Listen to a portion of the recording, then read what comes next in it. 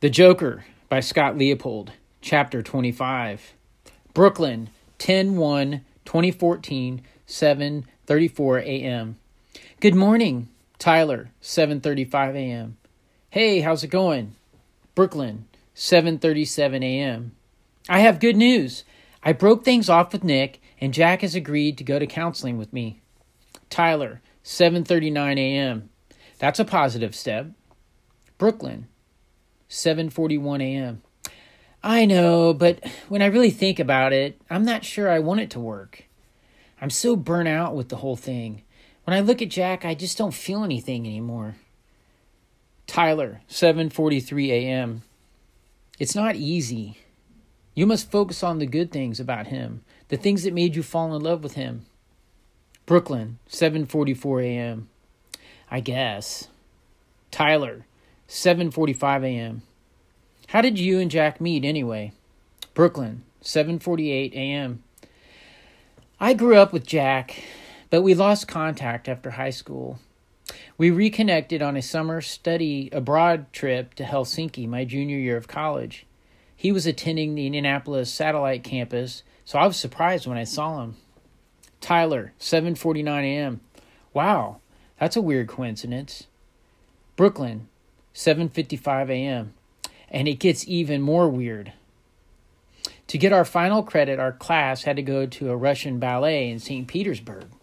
When we got to St. Petersburg, the girls went their way and the guys went theirs. We didn't see each other until the ballet. That's when things got really weird. The day of the ballet, we got there early and got our tickets. Of course, the guys were late, so they got their tickets the last minute. When I looked at my ticket, I noticed I was not sitting next to the other girls on the third level. My ticket was on the second level. So I found my seat and waited for the ballet to start. That's when Jack walked up. When I asked him what he was doing, he showed me his ticket. It was the seat next to mine. I couldn't believe it. It had to be more than just a coincidence. At the time, I thought it was fate, but now I realize that I was just being a hopeless romantic.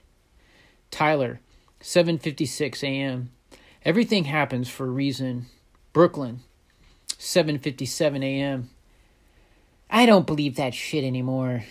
Tyler, 7:58 a.m. You got 3 awesome boys as a result. Could you imagine life without them? Brooklyn, 8:01 a.m. They are as miserable as I am, Tyler. They see Jack and I fight all the time. What kind of life is that for a kid? All we're doing is fucking them up. Tyler, 8:03 a.m. I'm just saying there was a reason you met Jack. Maybe there's a reason you're having problems now. Love's not easy. Brooklyn, 8:08 a.m. I love my kids, but I should never have dated Jack, let alone married him.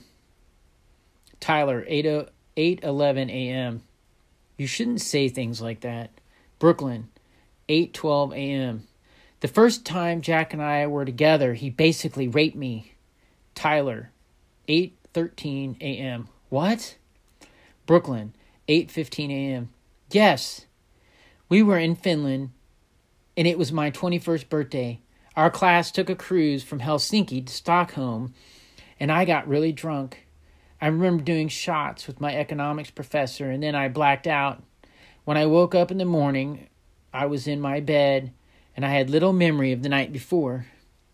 When I went to breakfast, everyone was staring at me like I was crazy. My best friend Heather started filling me in. Apparently, I was wasted and out of control. Then she told me I left the ship's disco with Jack and never returned, although Jack did. It was rumored that Jack and I had sex. It was also rumored that Jack took pictures. I was devastated. This was not how I planned on losing my virginity.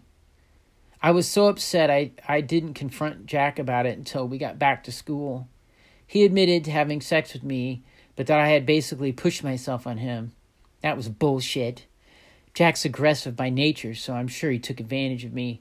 Plus, he felt so guilty about it when I approached him. He was so nice to me the rest of the trip. I'm sure he was afraid I was going to report him.